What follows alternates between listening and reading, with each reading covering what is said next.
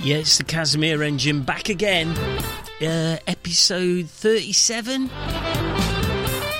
Oh, I'm living the dream tonight as well. Absolutely living the dream.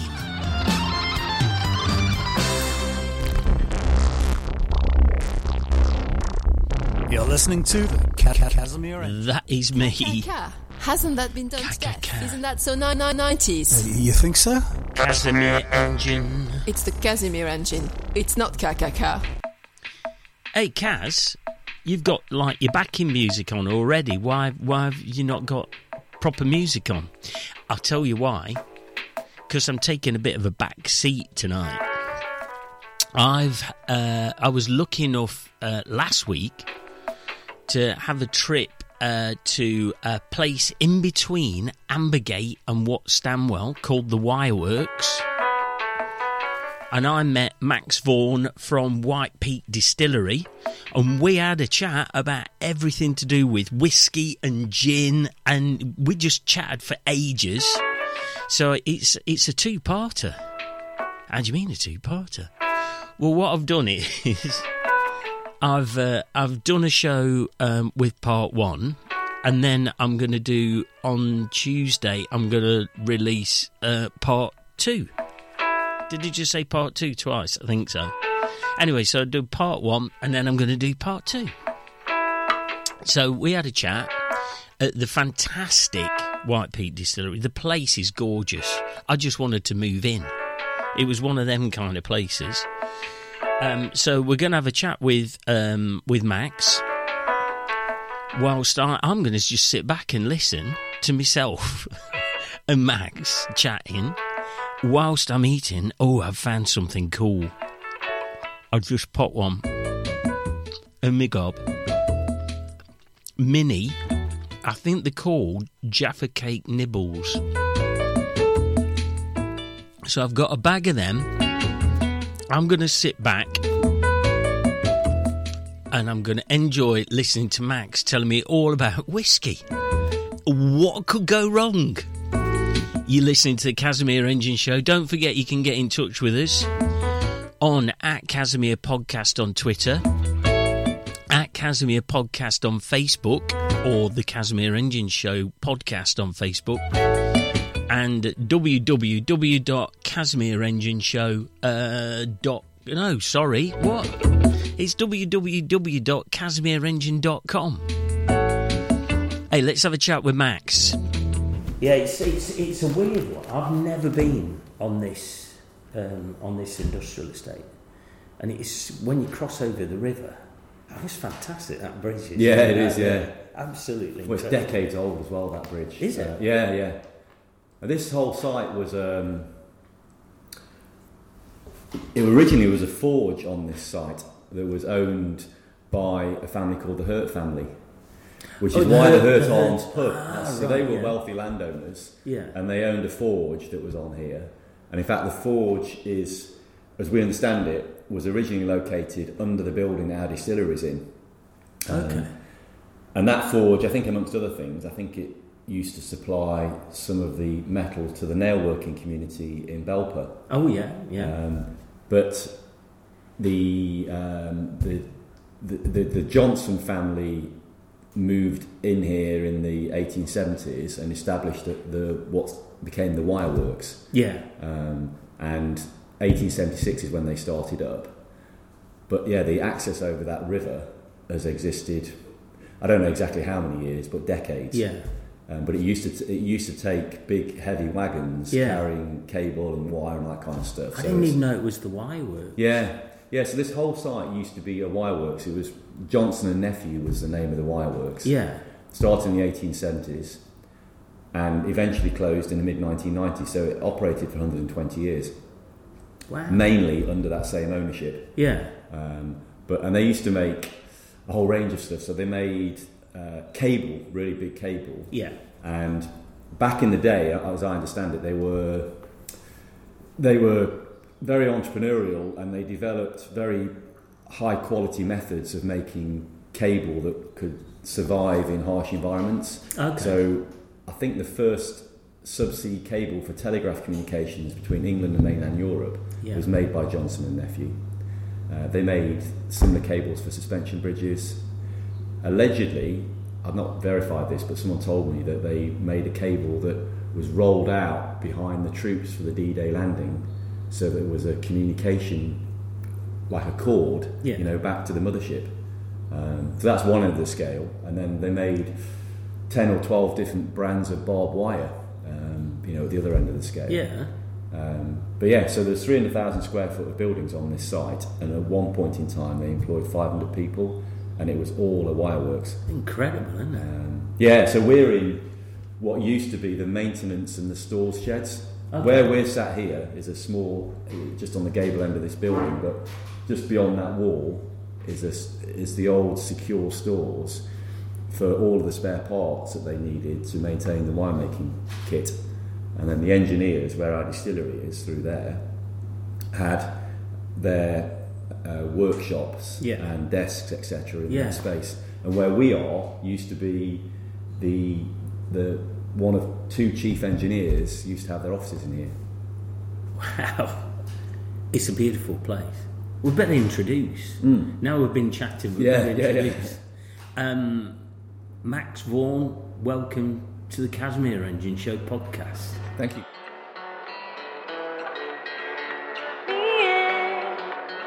I can go anywhere. I can fall to. Don't be scared.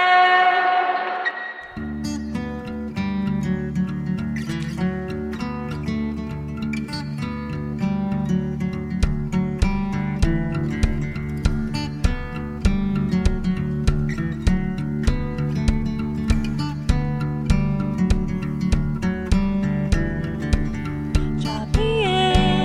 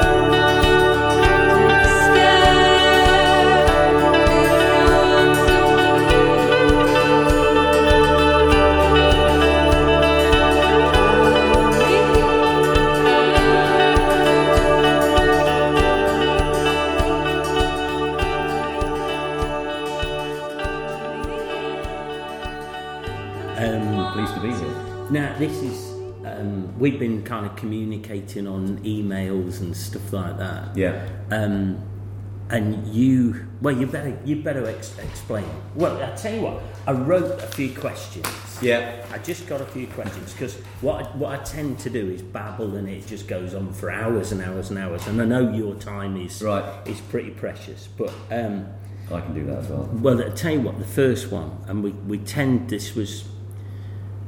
I'll explain the reason for the question, but I used to do a radio show, and it was one of those things where you're kind of desperate for some kind of content whatsoever, and I got criticised because one of my friends said, you're eventually going to be, what's your favourite colour of jelly? So I thought I'll carry that into the podcast. So, Max, what's your favourite colour of jelly?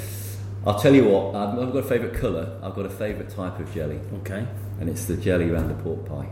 Wow, now that's a good one. But there's a story behind that. One of my best mates is from Lancashire, and I don't know how we got onto the subject of discussing pork pies, but we did. As you do. Yeah, I think it was a Christmas before last. But I discovered that from his neck of the woods, people have their pork pies warm. So he and I went and bought some pork pie and stuck it in an oven. So after nearly 50 years on this planet, I had a warm pork pie, and actually it's so much nicer. So that the melted jelly is what I like about the pork pie. It's a northern thing. I was in a hotel in Yorkshire, and they had a £1 warm pork pie as a meal in the pub. And I had it, and now I know what kind of having a baby feels like, because it just sits there. Yeah. Right? And I think it just reforms in your stomach. Once you've eaten it, it just reforms back into a pork pie. Yeah, well, I guess that's the way they made it originally. So. Yeah, probably. I was expecting gin flavoured jelly, maybe. Right. And I found there's a recipe from Nigella Lawson. Contains 250 millilitres of gin. Interesting. So we might have to get that one. But we better explain the reason why we say gin then. What do you do, Max? So we are principally a whiskey distillery, actually. Okay. Yeah, just to throw that in. So this is the first ever whiskey distillery in the East Midlands, or the Peak District, or this region. And we started making whiskey last April. Yeah. So we've been laying down casks now for 9 months or so. But whiskey, for those that don't know, is a spirit that has to be aged before it can be called whiskey. Yeah. And the regulations are it's got to be aged for a minimum of 3 years. Right. So technically, we won't have anything that we could sell as whiskey until the back end of 2021. Which is a tough. It's a tough business. Yeah, any business where you're making something, you're spending money making it, you're obviously paying members of staff, and then you can't sell it is hard. So some of the things that we're doing now as a business are to try and help with that sort of cash flow in the early years. And gin is an example of that, really. Yeah. Gin's a spirit that doesn't have to be aged. Yeah. We can make it. Let it rest for a while, which is what you should really do if you're making a decent quality gin. So let it rest for a while, but really in the space of 10 days, you can go from making it to bottling it and then hopefully selling it. So for us, it's a product that we can sell and get some cash from. It also means that there's something out there that people can look at and consume that tells them a little bit more about what we're doing down here. Because otherwise, people might know that we're a whiskey distillery and we're busy distilling something, but they'd have nothing that they can cast their eyes on to sort of link us with a product. So that's another thing it does for us. And then also, we've started doing distillery tours, and our tours are a sort of tasting tour. Yeah. So they take about an hour and a half. We spend 30 to 40 minutes in the still house walking people through how we make whiskey and how we make gin, and then we come back to this room that we're sat in, our tasting room, and we do a gin tasting. So we've got 4 different styles of gin. Yeah. And so that's the other thing that gin does for us. It allows us to sort of have that visitor experience. Yeah, and people. Yeah. Otherwise, we'd be walking around this distillery, and then there'd be no sort of nice finale at the end of it. So it really helps in that respect. And then finally, we're obviously starting to set up contacts, trade contacts, distribution networks and channels that hopefully one day our whiskey will be able to be pushed down as well. Okay. So it's kind of a lead into the whiskey in a number of ways.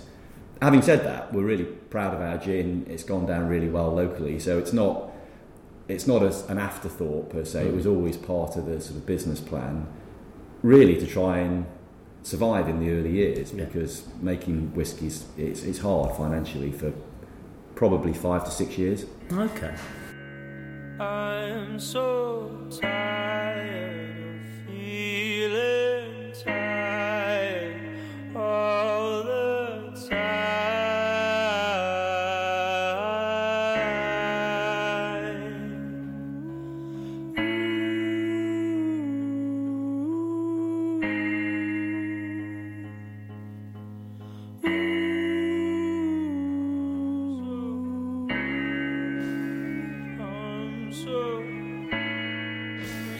Tired of feeling tired all the time. Can't get out of my mind.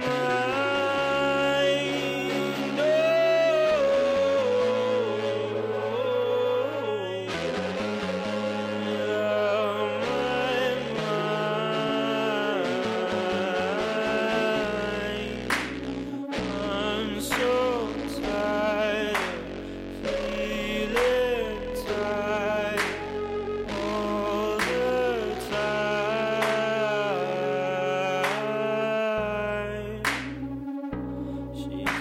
Strawberry kisses, I leave purple petals placed on ivory doorsteps, where the moonlight shines off her chest. I'm falling down the rabbit hole where I'll end up. I do not know, but I'll follow you wherever you go.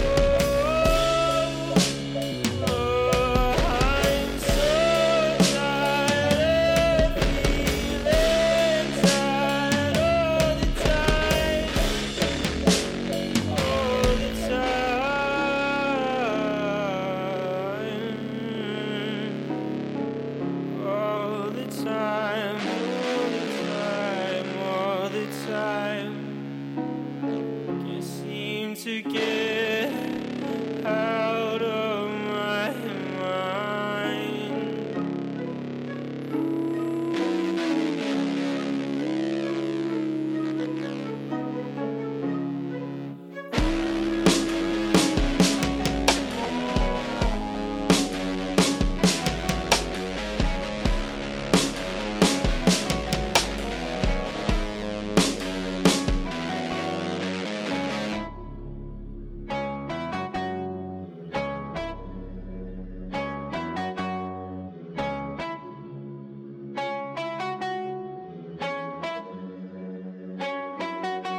So it's White Peak Distillery. We're White Peak Distillery. We're White Peak Distillery.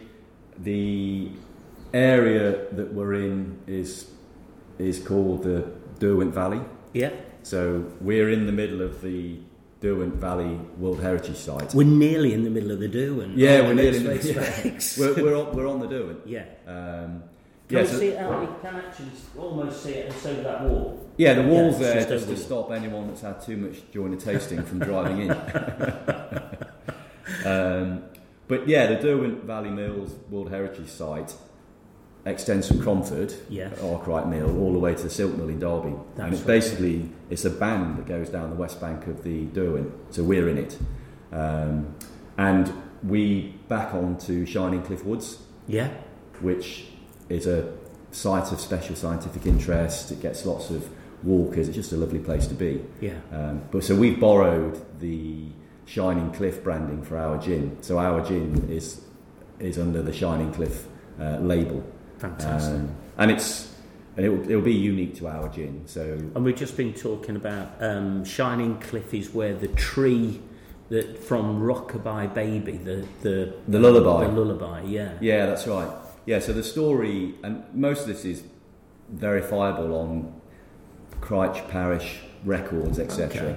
But there was a family of charcoal burners, I think originally from Nottingham, as I understand it, who first started coming to Shining Cliff Woods to make charcoal on an ad hoc basis.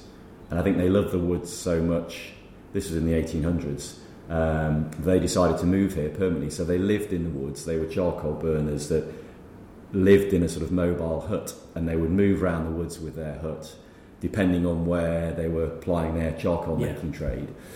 And they raised 8 kids, and the family were called... telly, obviously. Yeah, that's right. Lights out. Yeah, it was sort of early days when over the winter period. But the family would move around, but their favourite place to live was under a yew tree, and the family were called Luke and Betty Kenny, and this yew tree has become known as the Betty Kenny tree. Yeah, and it's about a mile away towards Aldersley Hall, and the legend has it that at night or when they were working, Betty would put her babies to sleep in the bough of the yew tree, and she'd sing them her lullaby. And her lullaby is Rockabye Baby on the treetop, when the wind blows the cradle will rock. So it's all there on Wikipedia. All we've got to do is edit out the bit about them being from Nottingham, because they'll claim, everybody in Nottinghamshire, we'll claim that, and they'll think it's Nottinghamshire territory in the middle of Derbyshire. So, so we've borrowed a bit of that because we wanted to do some storytelling on our gin. Yeah. So that's the bottle of our gin. Okay. And you'll see on there it says Rockabye Baby. Oh, yeah. And there's an image of Betty and Luke Kenny's ancient yew tree. And on the back of our label... Oh, yeah, through the glass. There's another picture of the yew tree. And we actually had a wood carving done of that, of a yew tree to produce that on the label. So so that's our Shining Cliff gin, and there's a lot of storytelling around the woods, because that's, it's something unique to where we are, so we decided to sort of celebrate that with it's a beautiful gin. It's a beautiful bottle, and we're missing all the beginning of my questions, so and we're going right nearly to the end. But how important is the branding? How important is that story? Because let's face facts, gin's a very popular item, and whiskey. You're diving into a market that the Scots will claim they've got a right to, and we shouldn't really be making whiskey. But the gin market is massive, absolutely massive. I don't know where it came from, because I was round at my parents the other day, and they've still got a bottle of Gordon's gin that they've had since 1975. Right. Or whatever it is. And they used to have a small, it was almost like a small shot of gin, and then you'd have some orange cordial in it. But now, of course, we're all ginaholics or whatever. So where do you think it all came from? What was it? There are one or two brands that have been going for a while now who were, I suppose, early movers in the kind of craft gin movement. And Sipsmith is one of the brands that's credited with really sort of starting this off. And I think what's happened is it's almost like the craft beer market in a way. It started slowly, and with Sipsmith, I'm guessing, was 9 or 10 years ago when they first got going. It's obviously become much more mainstream in the last 2 or 3 years. But if you've been following that gin curve, it's been on a steady increase for a decade. And I think it's similar to craft beer, is that you get people more interested in something because there's better quality out there's more variety out there, and it pulls people in to trying, in this case, gin, which was a product they may have associated with something their grandparents drunk before. And all of a sudden you try it one thing, actually, this is not bad. This is not like the gin experience I might have had with, let's just say, some of the more traditional brands. This is a bit different, a bit more interesting. And I think people probably more interested these days in the provenance of their food and drink. So there's consumers out there that are wanting to try something that's different, something that might be small batch, small scale, handcrafted locally, whatever it may be. And I think gin has tapped into that. And then what's happened is the consumers become more interested, and on the supply side, there's really the barriers to entry for setting up a small gin distillery are relatively low. Yeah.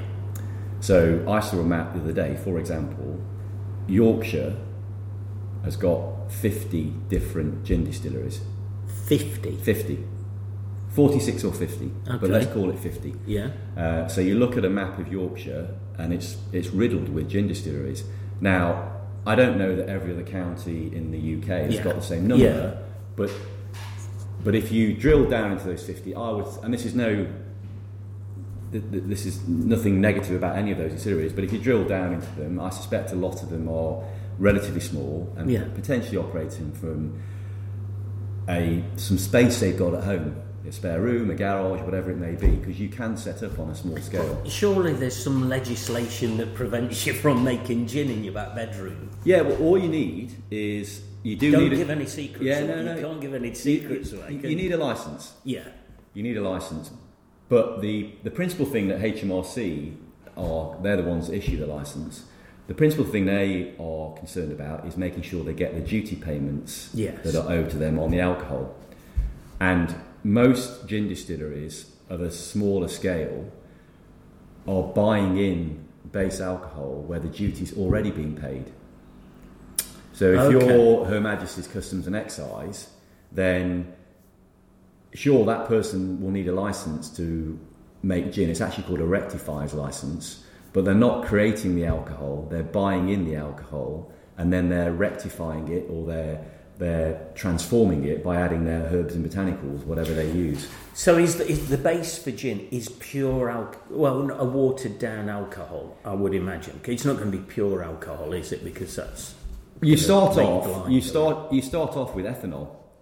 So it's 96% alcohol by volume, and then you do water it down. Yeah. So you water it down. You do that. We do that. So, and most gin distilleries are saying you typically water it down with demineralised water to whatever percentage you want to use as your starting point for the distillation. And typically you would expect that to be somewhere in the range of 50 to 60% ABV.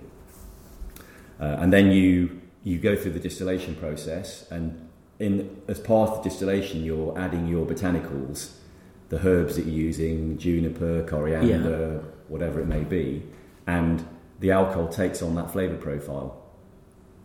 So you still, even though this is, we're doing chemistry, I suppose, here, but even though you're buying in the alcohol, you still have to distill it to combine the flavours of your botanicals, your whatever you're going to put into it. Yes. To get that flavour into the alcohol. Yeah, there are some subtly different ways of doing it, but that's the principal way of doing it. It goes through a distillation process. So you're boiling up the alcohol. Yeah. The alcohol vapours come off from that process. You collect the vapours, or you channel them to a cooling condenser. Yeah. And then they condense back to liquid form. Yeah. And does that not increase the alcohol content? Does that make it stronger again? It does. It does make it stronger again. But what happens is, even though the boiling temperature of water is 100 degrees, once you start to boil up the alcohol, which boils at 75 to 78 degrees Celsius, you still get water vapour coming sort of across the still with it. Right. Okay. So you're never going to create 100% alcohol. Yeah. So you do increase the strength, and then again you dilute it down at the back end before you bottle it. Yeah. But there's a certain strength that works well for the distillation period, and then at the back end you decide what strength you're going to bottle it at. Our gin is 45%. Yeah. There's most spirits on the supermarket shelves are at 40. Yeah.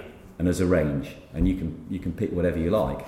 The more alcohol content in the gin, the more duty is going to be payable by the person that's buying it, so it becomes a more expensive product. Oh, I see. Oh, right, I didn't know that. Yeah, so if you get a high strength gin, you are actually paying more duty because of that. And it's interesting. We're going slightly off track here, but there are some spirits out there now which they're almost referred to as gins, but they're actually liqueurs. And so they're kind of presented to the gin drinking market. It's not technically a gin because the liqueurs will have a much lower ABV, and it could be, let's say, 20 for sake of argument. But people may pick 2 bottles off a shelf that both look like they may be gin. You can't actually call a liqueur gin, but the label could otherwise suggest to you that it is a gin. Yeah. And you can pick them both up, and you might wonder why one's £40 and one is 20. So it's important to look at the ABV to understand how much alcohol I'm actually buying here. One of my questions was, what's the difference between oldie gin and your gin? But I think you've probably just answered that.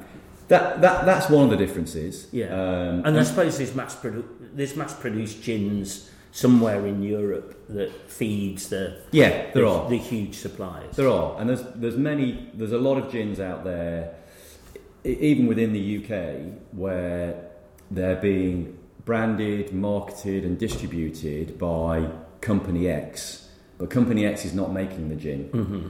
They're finding a big distillery that might make gin for 20 different brands. Yeah. And it's a bit like own label food in supermarkets. Yeah.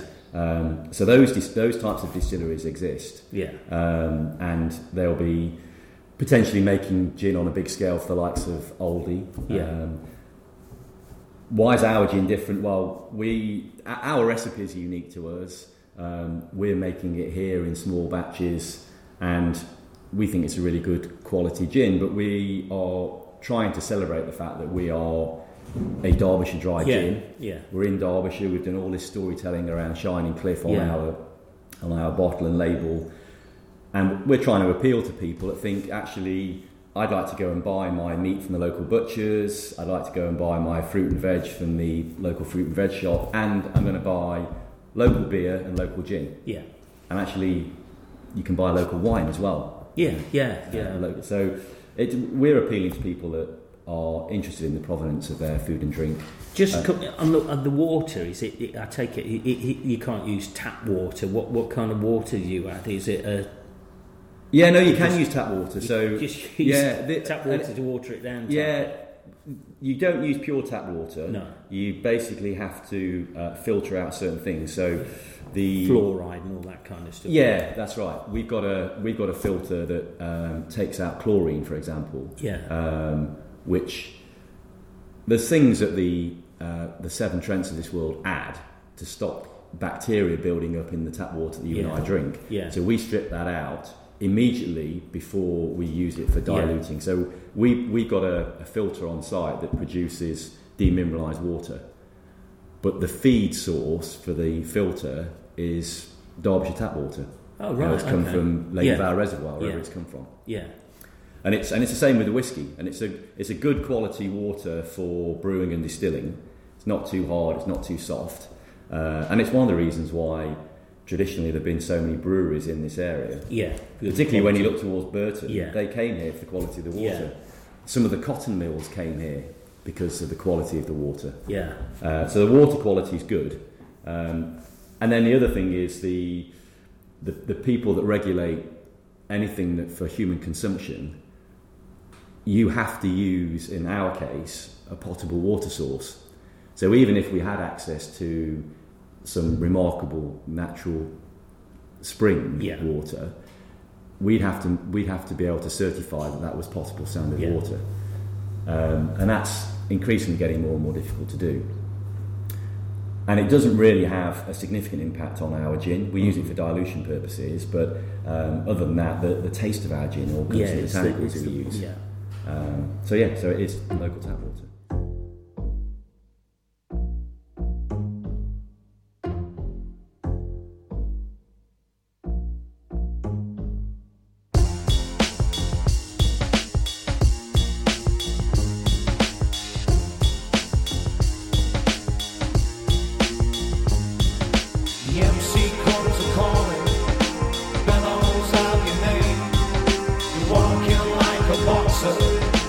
Walk into the pain.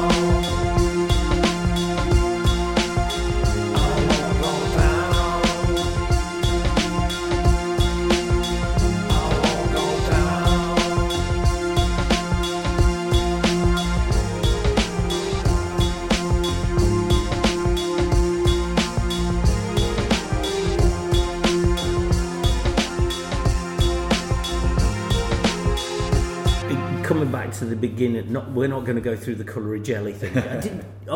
You pork pie, wasn't it? Yeah, I really forgot. I swerved that one. You're not very old to be running a distillery. I was imagining some, sort of ancient guy. Well, you've got a beard, so yeah. You've got to, but I was expecting somebody of more mature years. Right. Well, that's decades of drinking whiskey. It keeps you. Is that what it is? Yeah. How old are you? I'm 49. Okay. Yeah, so I'm probably a bit older than I look. No, he's still young to be running a distillery. Yeah. Well, Where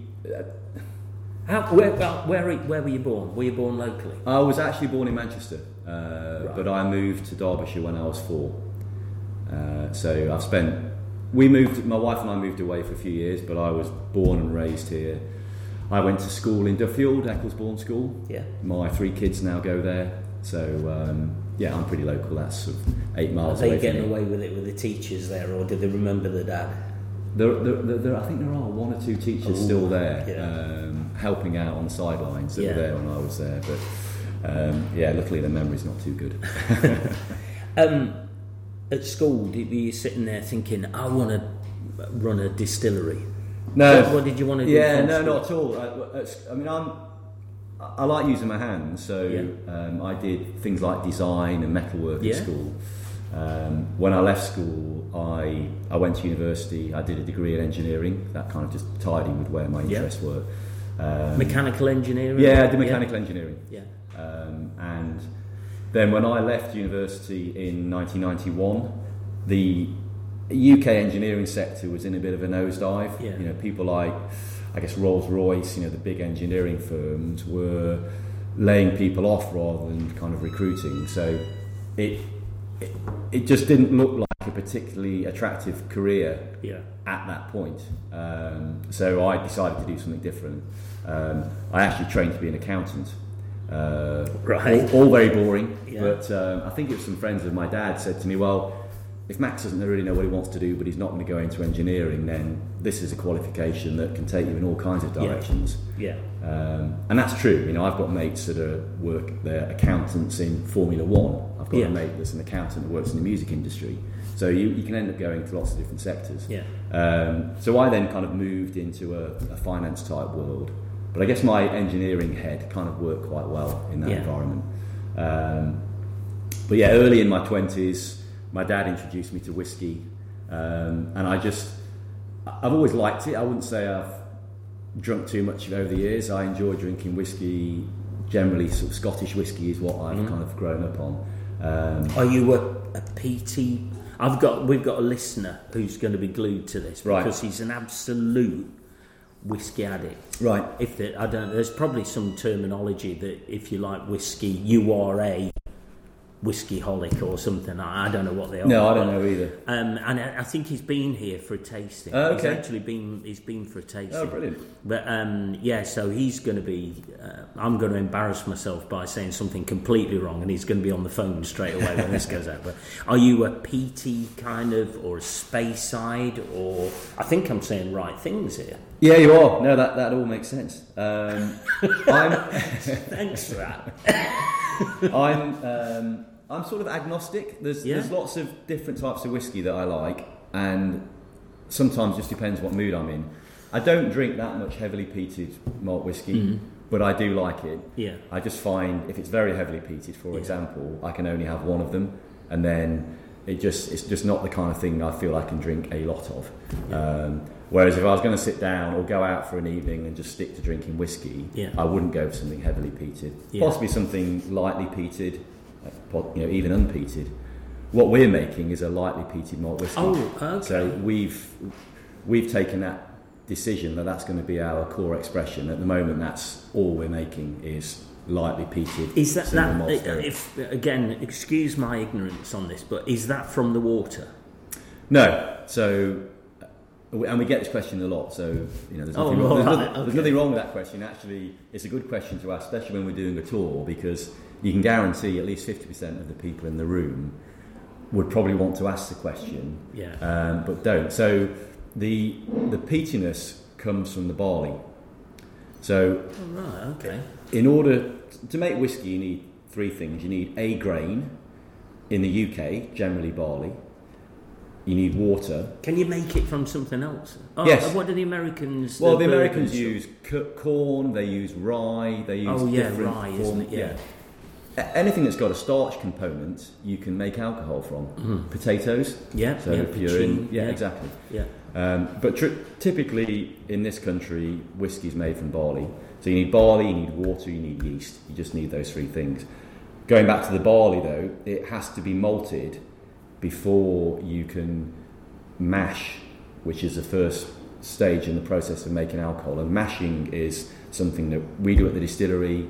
Breweries do the same thing. So the barley has to be malted at a maltsters before we can use it.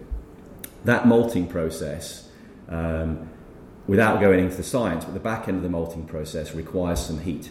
Mm-hmm.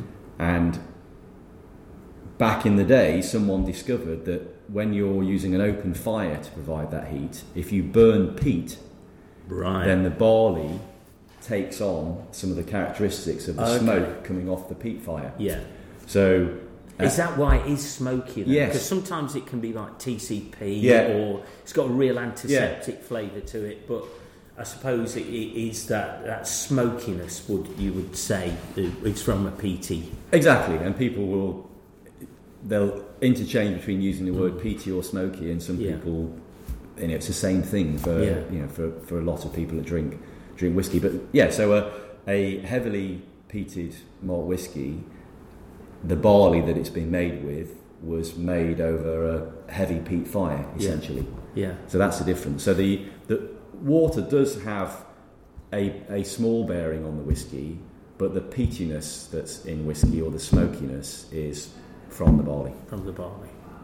You said you'd need a maltsters. Yes. For they're none in Derbyshire, I take it. No, there aren't, and there's not. Would there not be one in Burton? Do they? There used to be maltings in this area, Okay. But there aren't anymore. It's become sort of concentrated, I guess, like many things in this life, because you need a certain economies of scale to run a maltings. Yeah. So we get our malt barley from a maltings in East Anglia. Yeah. So not that far away. It's English barley. Yeah. And we get a delivery every 6 weeks. Yeah. So the malting's done there. You do get, it's very rare, but you do get one or two distilleries that run their own maltings. It was much more common years ago. Yeah. What's happened over It's time? Transportation is the root of all evil. For and people have also realised that it's much more economical to have a maltsters operating at full capacity and getting your tonnage from there, rather than trying to run your own maltings just for your immediate demand for the distillery. Yeah. But there are still a few distilleries that have their own maltings. Okay. That really want to, I suppose, make a virtue of the fact that they're controlling that whole process. Yeah. And if they've got a local source of barley, then that's great. So comparing to gin, we've got no botanicals, correct me if I'm wrong, no flavourings or anything like that will go into whiskey, other than the peat from the smoke and the barley flavourings and the water. There's nothing that would be added in like a gin. It's more natural. Yes. So there's nothing added in the same way that you're thinking about in terms of a gin. And not a flavouring. No, not a flavouring. Yeah. But there's lots of things that we do along the way that have a significant influence on the style of the whiskey that we're making, and that makes our whiskey different to anybody else. Okay. So some of the barrels and things like that give a flavour to they it. They do, and the barrel selection is really important. Do you do that? Yeah. Okay. Yeah. I mean, Sean, our head distiller, and I spent some time 18 months ago doing a lot of research into different cask types and what we wanted, and thinking about the style of whiskey we wanted to make. So, and also getting some advice from people that have been in the industry a lot longer than we have.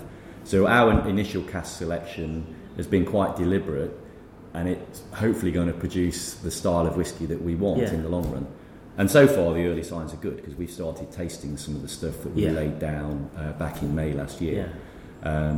But the barrel's important, but for us, we've really focused on making what we believe is a very good quality new make spirit, i.e. the single malt spirit that comes off the stills before it goes in the cask. And the kind of concept is that we as a new distillery need to be in a position where we can sell a malt whiskey relatively young. Financially, we just can't. You can't put it down for 25 we years. We can't sit here for 10 years and wait for something to sell. So we've designed our whiskey to come to fruition young. So we are planning to sell a 3-year malt in 2021. Whether we do or not depends on whether we're happy at that point. But that's the way we've designed our whiskey. And there's loads of ways. There's loads of things that we factored into that design. But one of what the concept is, if you put a good quality, smooth, relatively smooth, new make spirit into a cask on day one, i.e. something that's already close to being palatable, then you're less reliant on it being aged in the cask for multiple years in order to come to fruition. Yeah. Traditionally, some of the older distilleries, they were creating alcohol back in a time when, let's just say, the science was less well understood, and for want of a better phrase, they may have just been making a rougher spirit. And there's nothing wrong with that. What you'll find is, though, you put a rougher spirit into a cask, it's going to have to age for longer for those, for some of the rough edges to be rounded off, is a way to think about it. But one of the benefits of putting in, let's just say, this rougher spirit is it does add some complexities to the final flavour of the whiskey in years to come. So if you've got the benefit of being able to wait for 10 or 15 years, then you could deliberately make a slightly rougher spirit, and with the expectation that it's going to have a long time in maturation, but there's going to be some complexities associated with that roughness. I'm using kind of layman's terms. We couldn't go down that route, so we focused on making a really good quality, smooth new make whiskey that doesn't have to be aged for years and years and years. But are you planning, so you're launching in 2020? 2021, sorry. So you've got a 3-year spirit sitting through that door over there. Have you got something that's going to come out in 5 years and something, or do you just keep that? Have you brewed? Have you... Distilled. Have you distilled enough so that you've got a 3-year, a 5-year, a 10-year? Yeah, absolutely. Yeah. So over probably the next decade, we will never be in a position in any year where we're selling more whiskey than we've made in that year. So currently, for the next 3 years, we're selling nothing. So we're building up a stockpile. When we get to 3 years, we'll just be on the cusp of having our early cask become 3 years old. So it'll be the back end of 2021 before we've got enough volume in cask to actually do a bottling. But for sake of argument, just throw some numbers out there. If we decided to do our first release and we want to put out 10,000 bottles, that's a decent release for a small distillery, that would require, broadly speaking, about 35 casks of whiskey to be used to make those 10,000 bottles. We've already filled 240. Okay. This year, 2019, is going to be our first full year of operation. We're looking to fill 400 casks. So when you think about the future, you think about 2021 and our first release of 10,000 bottles, we might use 35 casks. But by the time we get to that point, we'll have 1,000 casks. So hopefully in future years, we'll get to the point where, for sake of argument, we're selling 100,000 bottles a year. I don't know. It depends what income the business needs, depends what the market's like, etc. But we're always going to be in a position in the early years where we're building up stocks. But what we don't have to do today is, for every barrel that we fill, we don't have to decide today how long it's going to stay in that barrel. We've selected certain barrels that we think are going to come to fruition young in that sort of 3 to 5 year window. So we may have made the decision that style of barrel isn't suitable for long-term aging. But we don't have to decide right now whether barrel number 76 is going to form part of something we sell in 3 years, 4 years, 5 years, 6 years. We can make that decision in the future. Yeah, if you find that the 3 years it produces the most smooth, fabulous whiskey, then you can release more of it. Yeah. And if we can get our branding out there and people know that this whiskey is coming and they like it, then why hold on to more for year 4 and 5 if it's been really well received by the market and it's a good quality whiskey? Then we'll and if we can sell 100,000 bottles, then that's what we'll do. 400 casks. Where on earth do you keep them? And have you got a big padlock? Because that would just... I mean, there's 400 casks of whiskey. Your insurance must be phenomenal. Yeah, I mean, insurance is phenomenal, but one of the beauties of this site, as you've experienced on the way in here, it's actually quite difficult to get a vehicle round to the distillery. Every cask of whiskey weighs about 1/4 ton. Yeah. So the prospect of someone running off with it without having lifting and heavy machinery is pretty low. But security is important, and it's something that Customs and Excise look at before they issue your distiller's license, because we're also holding on to duty that will become payable to Customs and Excise. Oh, so you don't have to pay that? You pay when you bottle. Oh, right, okay. Yeah, otherwise this business would frankly never get anyone going into it. Because the rate of duty is £28.74 per litre of pure alcohol. Holy moly. And there are about 135 litres of pure alcohol in every barrel. So you can do the maths. Yeah. But if we had to pay that up front, it would be crippling. Yeah. So the legislation is you pay the duty... Basically, pay the duty when the product becomes saleable to the consumer, essentially, so when it's bottled. Mm-hmm. So for as long as we've got a cask sitting in storage, we're not paying duty on it. But obviously HMRC are extremely interested in how many casks we've got. Yeah, you have to report that. Yeah, because you could sell a cask. Yeah. We have to keep very, very detailed records of how much alcohol we're making. Yeah. Different to gin, we have to keep those records for gin, but gin, HMRC know how much alcohol we're buying in. Yeah. With the whiskey, we're creating our own alcohol here from the barley. Yeah. So we have to keep very detailed records, and HMRC, understandably, come down every now and again just to check that we're a fit and proper business and we're doing things in the way that they would want, because we'll owe them a lot of money in years to come. But storage is an issue for many distilleries. Yeah. You can imagine the room we're sitting in will probably hold, if we piled them too high, you'd probably get 50 casks in here, something like that. Yeah. So we're filling almost a room this size every 5 or 6 weeks. Yeah. So space is a big issue for many distilleries. The beauty of the space we've got here is that we took on much more space than I thought we needed to build the distillery, but it gave us a lot of storage space. But even so, in the short term, we're going to run out of storage space here. The other beauty of this site, though, is there's many other buildings. There's plenty of space, yeah. And some of these buildings, they're old, they're damp, the roofs leak, they're not cold. Much you can do with it other than storage. Perfect. As long as they're secure, it's great for storing whiskey. And they also maintain a constant temperature, which is also preferable.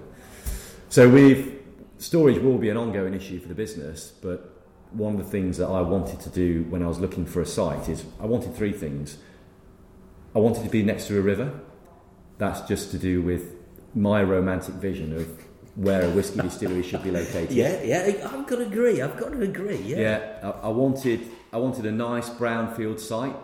Yeah. Where there was some history there, or there was some life about the site already that in this case we've rejuvenated, and I wanted a site where we would at least have the prospect for as far forward as I could see of distilling and maturing our whiskey on that site. Mm-hmm. Because that whole the sort of Derbyshire provenance for me is really important in terms of the spirits we're making. Yeah. And whether or not the science supports it in a massive way or not, if you take the casks somewhere else to mature them, then there's some influences from that environment which are no longer Derbyshire, or they're no longer this site. So that was all part of my kind of part of my quest in terms of trying to find a premises. But also, your quest must have included a head distiller. You Correct. said that you've got a head distiller. Yeah. Has he got a kilt on? Is he some guy that you've imported, or are there head distillers wandering around Belper? I don't know. Yeah, well, it's interesting. So, an easy option probably would have been for me to have gone to sort of look towards Scotland, and found someone with years of experience working in a distillery up there. Just because there's so many distilleries up there in relative terms. But I decided I didn't want to do that, because what I didn't want to do is end up in a position where we're making Scottish whiskey in Derbyshire. Yeah. And the danger with bringing someone in that's got 20 years experience, great in many respects, but probably what they're inclined to do is what they've always done. Yeah. And that's not what I wanted to do. Yeah. So I deliberately wanted to find someone that was young, that I could get on with, that bought into what I was trying to do here in Derbyshire or in the Peak District for the sort of the first time, and that also had a kind of a perspective that, well, you know, let's create our own whiskey, and be sort of dynamic enough and sort of flexible enough to look into all of that with me. So do you go onto YouTube then and how to make whiskey or something? No, so Sean, our head distiller, he was working at a distillery before he joined me, but he was 27 when he came to work for me, and how I found him is that it is through Heriot-Watt University. So they do a course in brewing and distilling, and so I approached a lady called Dr. Annie Hill and asked her, from their MSc program, did they have an alumni network that I could basically put an advert out saying whiskey distillery starting in Derbyshire, head distiller needed, and she was super helpful, and she said, look, we can do that, Max, but before we do that, one of my former students is from the Peak District area, and I know he would love at least to hear about what you're doing, because I know he'd like to move closer to home. Oh, he wasn't based here. He wasn't based away. here. Yeah, right. So Sean's from Macclesfield originally, but so she said, let me contact Sean. She didn't tell me his name at the time, but she said, let me contact Sean, and if he's interested, I'll give him your email. And I heard back from Sean very, very quickly, and we spoke on the phone, and he was just really interested in what I was planning to do. It just so happened that his best mate lives in Belper. You know, small coincidence. Right. Sean's quite a keen mountain biker, as am I, as is his mate. So one of the things that he's done with his best mate when he came to this area to meet him over the years is mountain biking Shining Cliff Woods. So when I started to describe to Sean a site that I'd found that I thought had really good potential, he started to ask me, well, where is it? Because he likes the Peak Districts, etc. So when I told him, he knew exactly where this site was. So there was all kinds of, I guess, coincidences that just, I guess it's one of those kind of fate situations where I happened to be put in touch with Sean. You know, we get on really well. He'd love the opportunity to move back here, and he's a real scientist. He's really all over the science of making whiskey. So I thought, well, here's a guy that, you know, we can have a conversation about the style of whiskey we want to make, and why we're going to do something different to what perhaps, you know, I might have done had we have had someone with, you know, 20 years experience coming down here. So I got Sean on board very early on. So he's been with the company for nearly 2.5 years. So, but part of that was because just as I was thinking about distiller, I was starting to talk to engineering firms about getting the distillery designed and engineered. Well, another question was, do you go to distillery.co.uk and just buy a load of pipes and stuff? Yeah, well, so I didn't know. So there was a bit of a blank page in front of me. I'm just, this is the bit that amazes me, is that you suddenly think, I'll open a distillery, and it's kind of just evolves. Yeah. I mean, It's like like you say, the coincidences of finding a guy who knows the woods yeah, at the back yeah. of... I mean, so that was a lovely find for us. So that was part one of my chat with Max Vaughan from White Peak Distillery. Check out episode 37 for part two. How complicated is that? You listen to the Casimir Engine Show podcast. The Casimir Engine. Reliably mediocre.